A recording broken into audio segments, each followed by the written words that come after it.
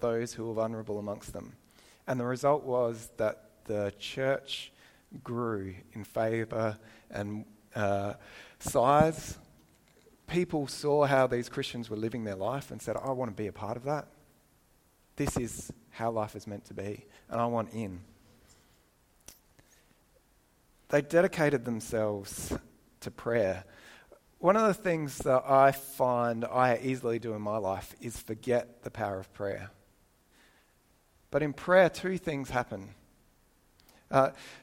It's easy to think that in prayer nothing's happening. I don't know if you've ever had that experience where you're feeling like nothing's happening, but in prayer two things are happening. First, we align our will with God's will.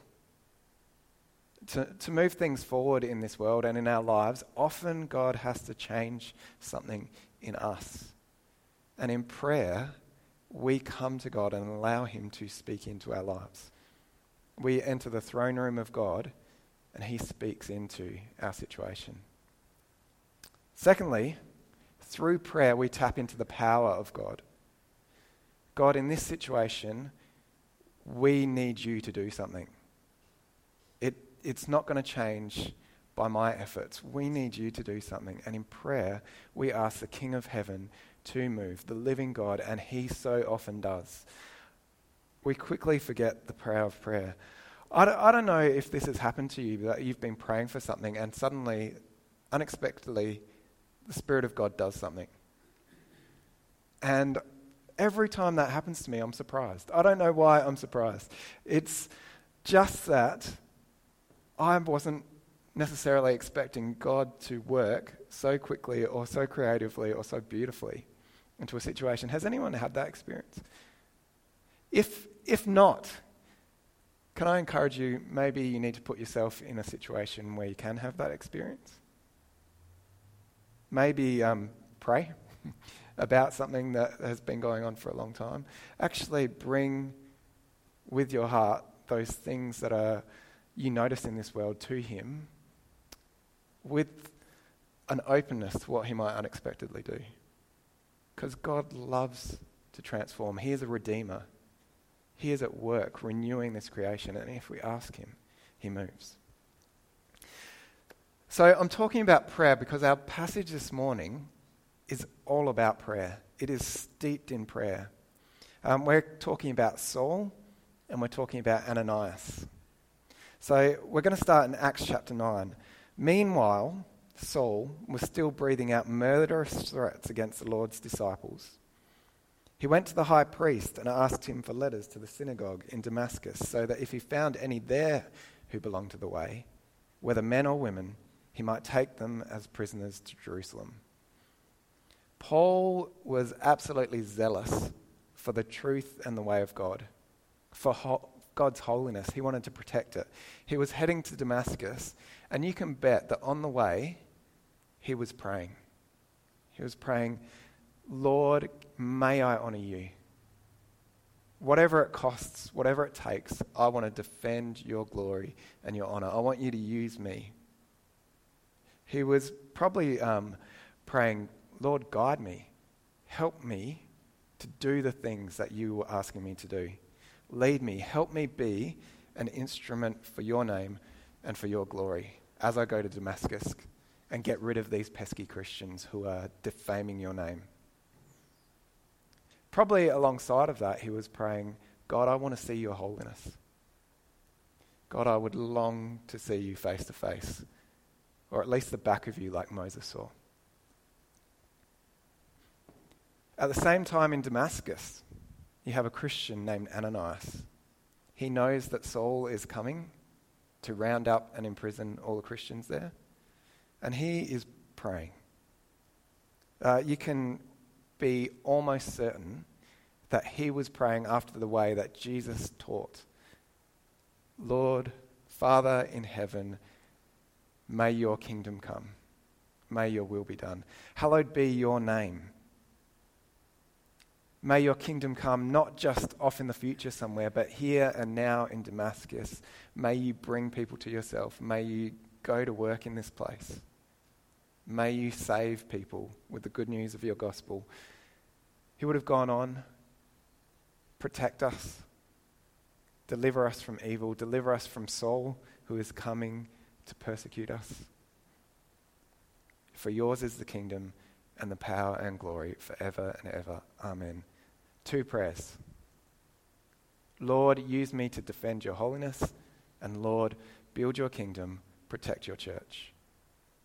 2 people on opposite sides, both sat praying to the same holy God. Both asking for his glory and his way to be upheld. And this is what happens next. As he neared Damascus on his journey, suddenly a light from heaven flashed around him. He fell to the ground and heard a voice say to him, "Saul, Saul, why do you persecute me?" "Who are you, Lord?" Saul asked.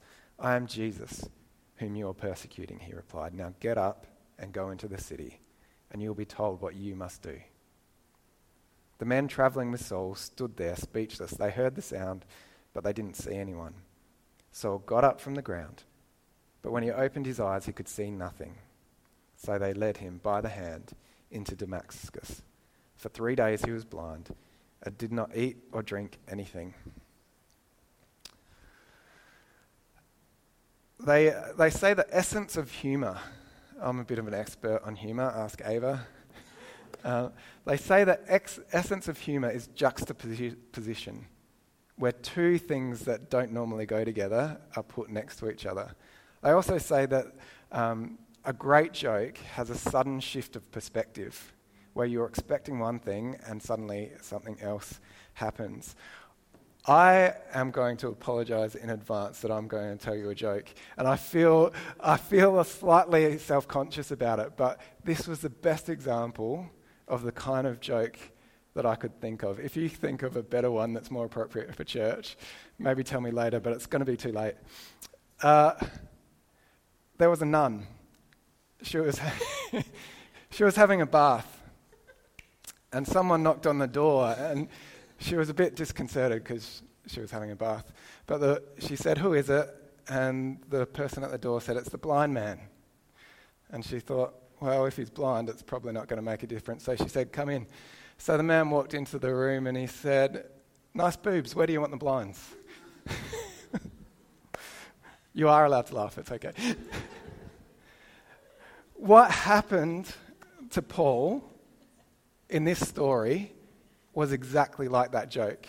It would be hilarious if it wasn't so frightening for him, because his prayer was being answered. He has this sudden vision of the glory of God. God showed up. It actually echoes back to the book of Ezekiel and the revelation of God's glory there. I want to read to you a little bit from Ezekiel. "In my 30th year, in the 4th month, on the 5th day, while I was among the exiles by the Kibar River, the heavens were opened, and I saw a vision of God. I saw visions of God. I looked, and I saw a windstorm coming out of the north, and an immense cloud with flashing lightning and surrounded by brilliant light. The center of the fire looked like glowing metal, and in the fire was what looked like 4 living creatures. In appearance, their form was human, but each of them had 4 faces and 4 wings." And we'll skip down a little bit. "Then there came a voice from above the vault over their heads as they stood with lowered wings. Above the vault of their heads was what looked like a throne of lapis lazuli, and high above, on the throne, was a figure like that of a man. I saw that from what appeared to be his waist up, he looked like glowing metal, as if full of fire, and that from there down he looked like fire. And brilliant light surrounded him, like the appearance of a rainbow in the clouds on a rainy day. So was the radiance around him. This was the appearance of the likeness of the glory of God, of the Lord. When I saw it, I fell face down, and I heard the voice of one speaking. He said to me, 'Son of man, stand up on your feet, and I will speak to you.' As he spoke, the Spirit came into me and raised me to my feet, and I heard him speaking to me. He said, 'Son of man, I am sending you to the Israelites, to a rebellious nation that has rebelled against me. They and their ancestors have been in revolt against me to this very day.'" Paul would have meditated on this passage. Probably one of his heart longings was, can I have this experience that Ezekiel had? I would long to see your glory. And so in this passage, he knows what he should be hearing. He should be hearing, Paul, on your feet, I'm sending you to defend the righteousness of my people Israel by arresting this rebellious Christian sect. And instead, he hears the words, Saul, why are you persecuting me? Juxtaposition. Paul's, who are you? You're not the person that if I'm persecuting you, how can you be the Lord? That's not my life. Who are you, Lord? I'm Jesus whom you're persecuting. Sudden shift in perspective. Jesus is Lord. In this one moment, Paul goes from being the greatest enemy of Christianity to being its greatest ambassador. A bit later in the story, he will go and preach convincingly in Damascus that Jesus Christ is Lord. Like 3 days later. Right from the beginning. All those who heard him were astonished and asked, isn't this the man who raised havoc in Jerusalem among those who call on this name?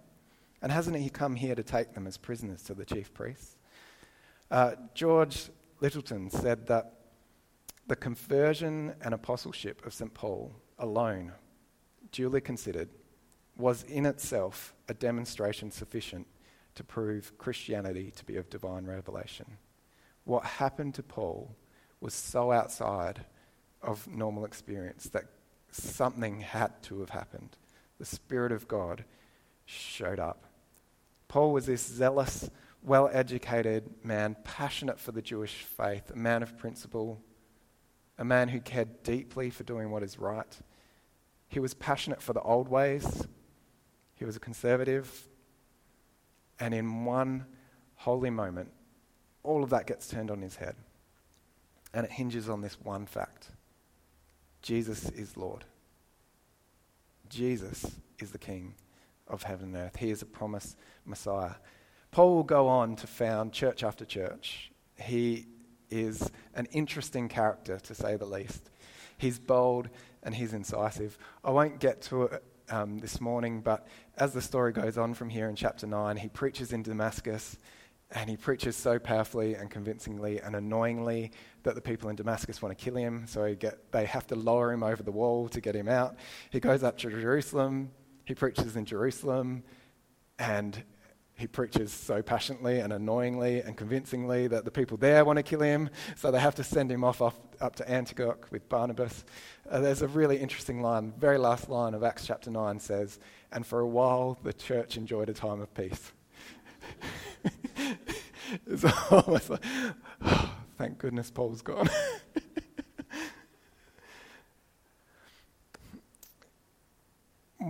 A bit later in his letters, Paul will write these words. He says, for what we preach is not ourselves, but Christ Jesus as Lord, and ourselves as servants for Jesus' sake. For God, who said, let light shine out of darkness, made his light shine in our hearts to give us the light of the knowledge of the glory of God displayed in the face of Christ.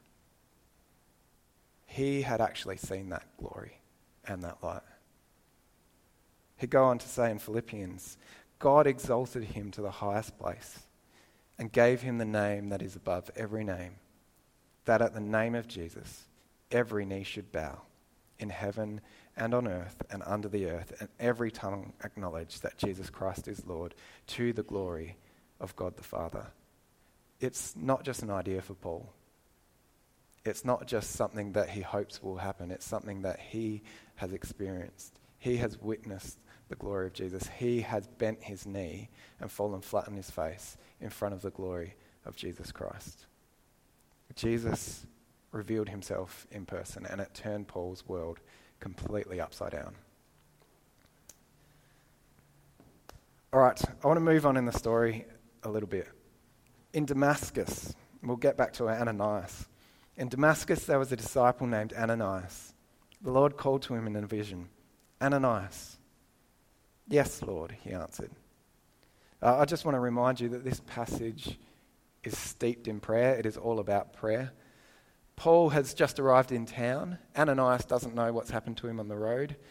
Paul's come in, probably not in the splendiferous way that he'd planned to. He was getting led by the hand and blind. But you can bet that Ananias was praying about this. Paul had been fasting for 3 days. You can be certain that he was praying as well. The Lord told Ananias, "Go to the house of Judas on Straight Street and ask for a man from Tarsus named Saul, for he is praying." Interestingly, Straight Street in Damascus is still there. You can actually go and visit this street. They have a house there that they reckon is the house where Saul from Tarsus lives. It's down the western end, but who knows. But the street is still there, which I find really cool. In a vision, he's seen a man named Ananias come and place his hands on him to restore his sight. "Lord," Ananias answered, "I've heard many reports of this man and all the harm he's done to your people in Jerusalem. And he has come here with authority from the chief priest to arrest all who call on your name." But the Lord said to Ananias, "Go. This man is my chosen instrument to proclaim my name to the Gentiles and their kings and to the people of Israel. I will show him how much he must suffer for my name." Then Ananias went to the house and entered it. Placing his hands on Saul, he said, "Brother Saul, the Lord Jesus, who appeared to you on the road as you were coming here, has sent me so that you may see again and be filled with the Holy Spirit." Immediately, something like scales fell from Saul's eyes, and he could see again. He got up and was baptized, and after taking some food, he regained his strength. I love the order in that. He got up, was baptized, and then he ate. Saul spent several days with the disciples in Damascus. One of my favourite Australians of 2020 is this guy. I think I've got a picture. Yep. His name's Mark Rapley. Anyone know what he's famous for? He is famous for punching a shark. He was surfing off Shelley Beach in Brisbane, and his wife was attacked by a 3-metre-long shark. He was 10 metres away. And so instead of paddling away, he paddled towards the shark, jumped into the water, got on the shark's back, and punched it in the face until it let go of his wife. The CEO of Surf Life Saving New South Wales, whose name is Steve Pearce, said his actions were a tremendous act of bravery. A surfer called Peter, who was there and saw the attack, said if he hadn't put his own life at risk, the shark would have been strong enough to take her out to sea. Mark Rapley told the newspapers, "I did what anyone would have done." I'm not sure about that. I'm sure that Beck wouldn't do that for me. She's terrified of... I don't think he did what anyone would do. I think he did what anyone hopes they would do. And there's a big difference. When the moment came, he still had to step up and make a choice. That's why I love Ananias in this story, because he's in a similar position to this guy. God asked him to step up. I love how God words it in his vision to Ananias. Saul has seen someone named Ananias coming to lay hands on him. You can't wriggle out of this one. It's you that needs to go. Ananias is fairly skeptical, but God assures him, Saul is my chosen instrument. I am going to do big things through him. Through Paul, the gospel is going to go out to the Gentiles. He's inflicted suffering on the Lord's people. Now I'm going to show him how much he's going to endure for me and for the gospel. And Saul certainly does. He was there at the stoning of Stephen. Many times he gets stoned for his faith and trust and proclamation of the gospel. Like I said, he was incisive and a bit annoying. He was like a dog with a bone. So God says to Ananias, go. I love it. Same as Jesus has sent the disciples out with the Great Commission, go. God says to Ananias, this is your moment, go. And Ananias took his shot. He came, he laid hands on Paul, he prayed for him. He was the conduit through which the gift of the Holy Spirit came on Paul. Very early on in the life of the church, that was really important. Probably less so now, but to have someone who is an ambassador for God, the Holy Spirit, so that Paul can know that from Jesus, faith has come into his life, the Holy Spirit has come into his life. That's why we still lay hands on people as a way of physically demonstrating what is happening in the spiritual realm. Ananias was also most likely the one who baptized Paul. Imagine having that on your CV. I'm the guy who baptized Paul.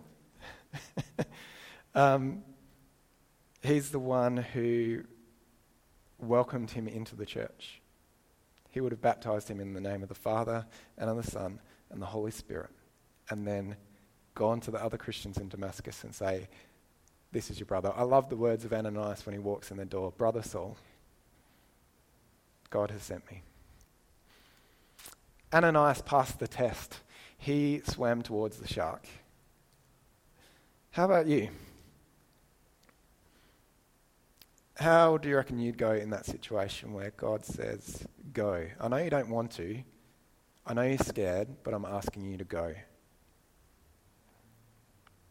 I think if we're honest, it's really hard to predict. It's really hard to know how you'd go in those situations when you're called to step up. Again, I think this foundation of prayer has a really big role to play. The fact that Ananias was clearly a man of prayer plays a massive part in his ability to respond in this situation. He had practiced listening. He had practiced obedience. It sucks being the pastor's kid. Ava, I'm going to mention you again. One of the things we talk about with our kids is obedience in the small things. Not because we're sticklers and we care about little details, but because learning to do what you're asked in the small things has a flow-on effect so that you are ready when the big thing comes. We've had that a little bit in the church. I've noticed for a few people, they've had this sense that God has asked them to give up alcohol for a certain period of time. Like just a number of people, and they've been obedient to that. It's not a huge thing. It's not that alcohol is necessarily evil, but it's just a way of denying yourself because God has asked, of learning how to put in place something that God is asking you to do, to be responsive. Ananias had practiced all of those things. So when the moment came, he didn't have to second guess whether this was God speaking or not. He didn't have to doubt that what God was calling him to do would work out. He had experienced that throughout his life. He knew how to exercise the spiritual discipline of risk. I love that phrase, the spiritual discipline of risk. Doing something that is embarrassing or strange or potentially dangerous simply because you are aware that God is calling you to do it. I think we need more of that in the church, trusting God on his word, not worrying about what could go wrong, and simply being obedient. We need eyes to see not just the challenge, but also the opportunity that might happen when the Spirit of God shows up in a situation where it needs to. Imagine what God can do with Paul if the Spirit gets a hold on him. He is my chosen instrument. We need a willingness to go, to know in our guts that Jesus is Lord. Like Paul, not have it as some kind of thing that we pay lip service to, but as something that we know and have experienced and have encountered, that Jesus is the Lord of heaven and earth. That Jesus has completed his work, the work of God, and he has redeemed us back into his family. We belong to him. We are his people. He has shown us the way to live, the kingdom way of living, and he possesses the power and glory to see that kingdom come, not just in our lives, but in the world around us. That God is at work, that he has sent us, and he'll be with us wherever we go, whatever may come, wherever he calls us to. Let's be a little bit more like Ananias and Paul, and I'm going to pray.